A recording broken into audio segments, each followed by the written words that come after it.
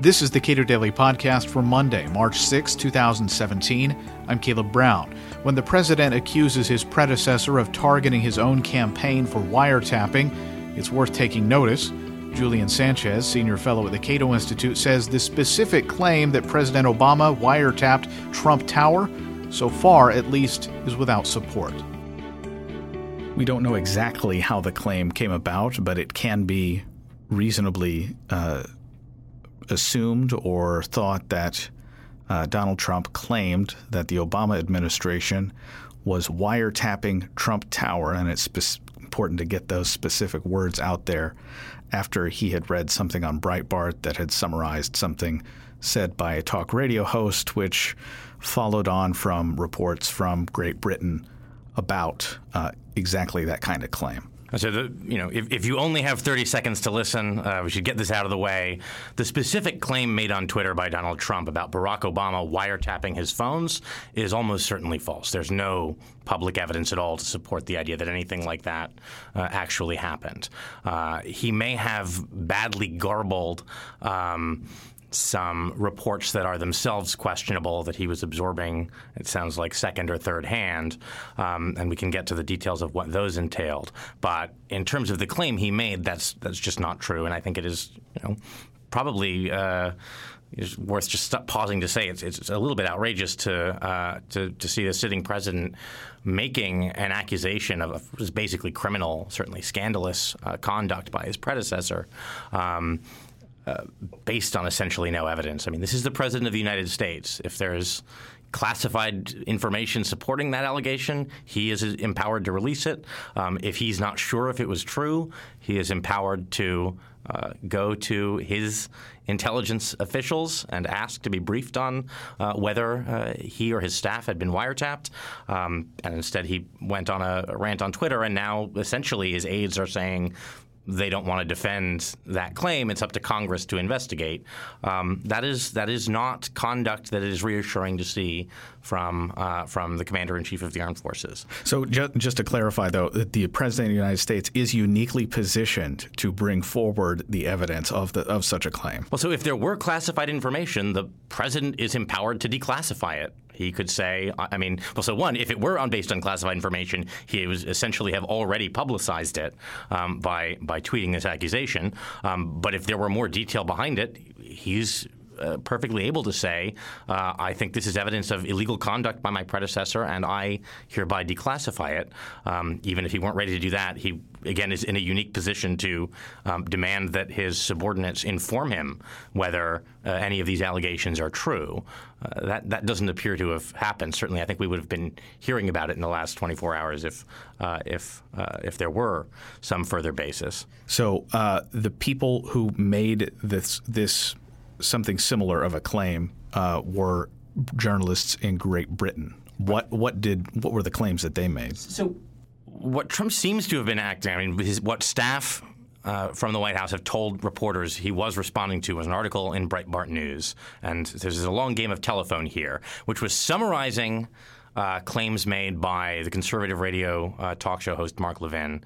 And those, in turn, were based on some reports in the British press, initially back in, November on a British blog called Heat Street, and then somewhat more credibly, perhaps, a few months later in The Guardian and the BBC.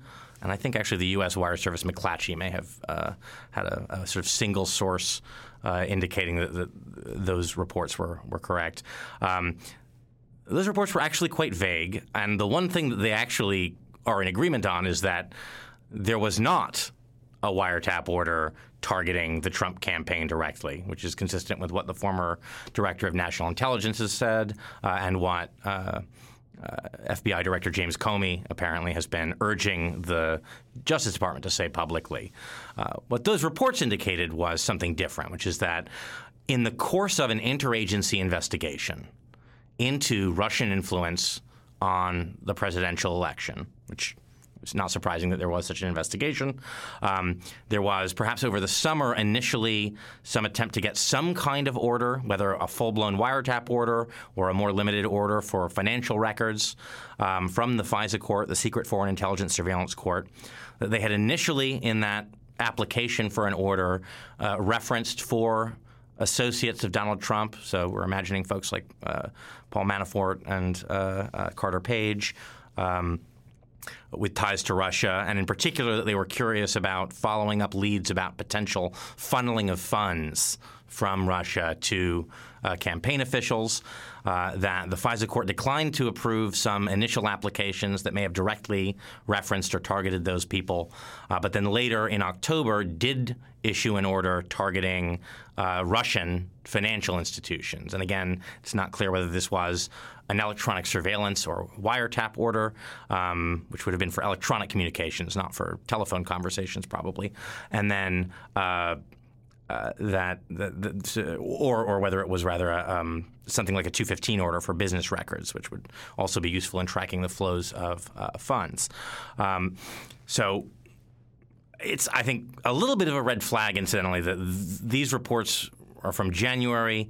I know that the intelligence and national security reporters at the Washington Post and the Wall Street Journal and the New York Times have all been working pretty hard to run down their own reporting on this. And we really haven't seen much in the way of follow-up reporting out those claims. That sends up a red flag for me because those are some folks who are very deeply sourced in the intelligence community.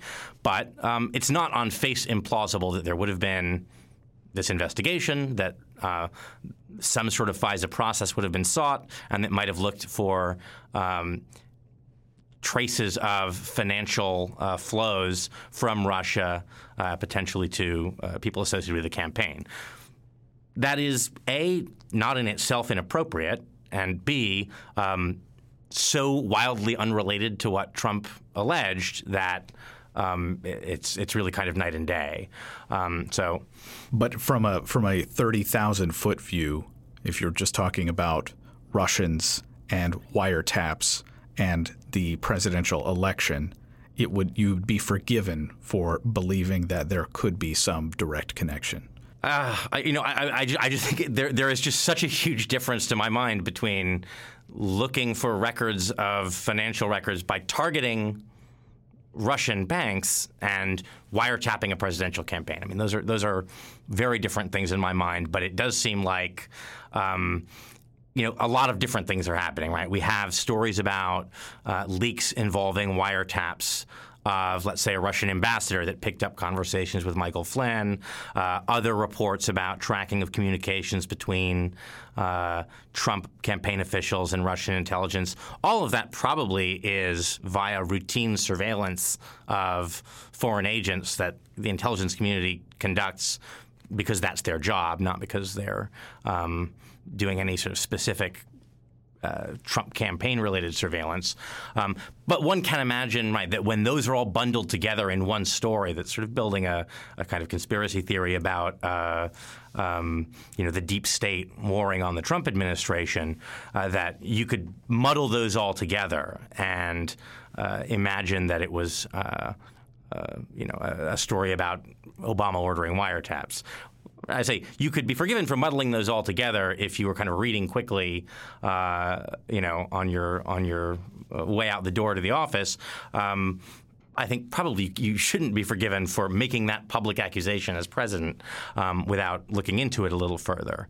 And all of that said, look, I mean, the reason I think to some extent this has leverage is this has been an extraordinarily leaky first month and a half of a presidential administration. There have been leaks involving wiretaps where even if the wiretaps themselves were perfectly legal, they probably were. It's legal to wiretap the Russian ambassador, and if the incoming national security advisor was captured in those conversations, that would be legitimate foreign intelligence that it was legal to disseminate. But it would be illegal. It is indeed illegal for that information to then be leaked outside appropriate cleared people within government. So, you can understand why this administration sees themselves as being on the wrong end of a lot of resistance from either intelligence officials or former intelligence officials, or alternatively, other cleared people who may have been briefed on some of these investigations. So to that extent, kind of independent of the almost certainly false accusations made by Donald Trump on Twitter, it is not a terrible idea if, when Congress conducts their own review of Russian interference in the election, they also kick the tires a little bit and see what investigative methods were deployed by the FBI. And it's worth doing that because our history suggests that surveillance that touches on a presidential campaign is a very high risk of abuse scenario. And we know of examples, plenty of examples from our history, where even perfectly legitimate in their inception intelligence or national security investigations have led to the collection of derogatory information or even just useful politically strategic information that was later inappropriately shared with political officials. And so because of that inherent risk, it's not necessarily a bad idea for Congress to ask for a little bit more detail from the FBI about that, not because of anything Trump said or because these claims about wiretapping Trump Tower are likely to be true, but because that is independently not a bad idea. Julian Sanchez is a senior fellow at the Cato Institute. Subscribe to and rate this podcast at iTunes and Google Play, and follow us on Twitter at Cato Podcast.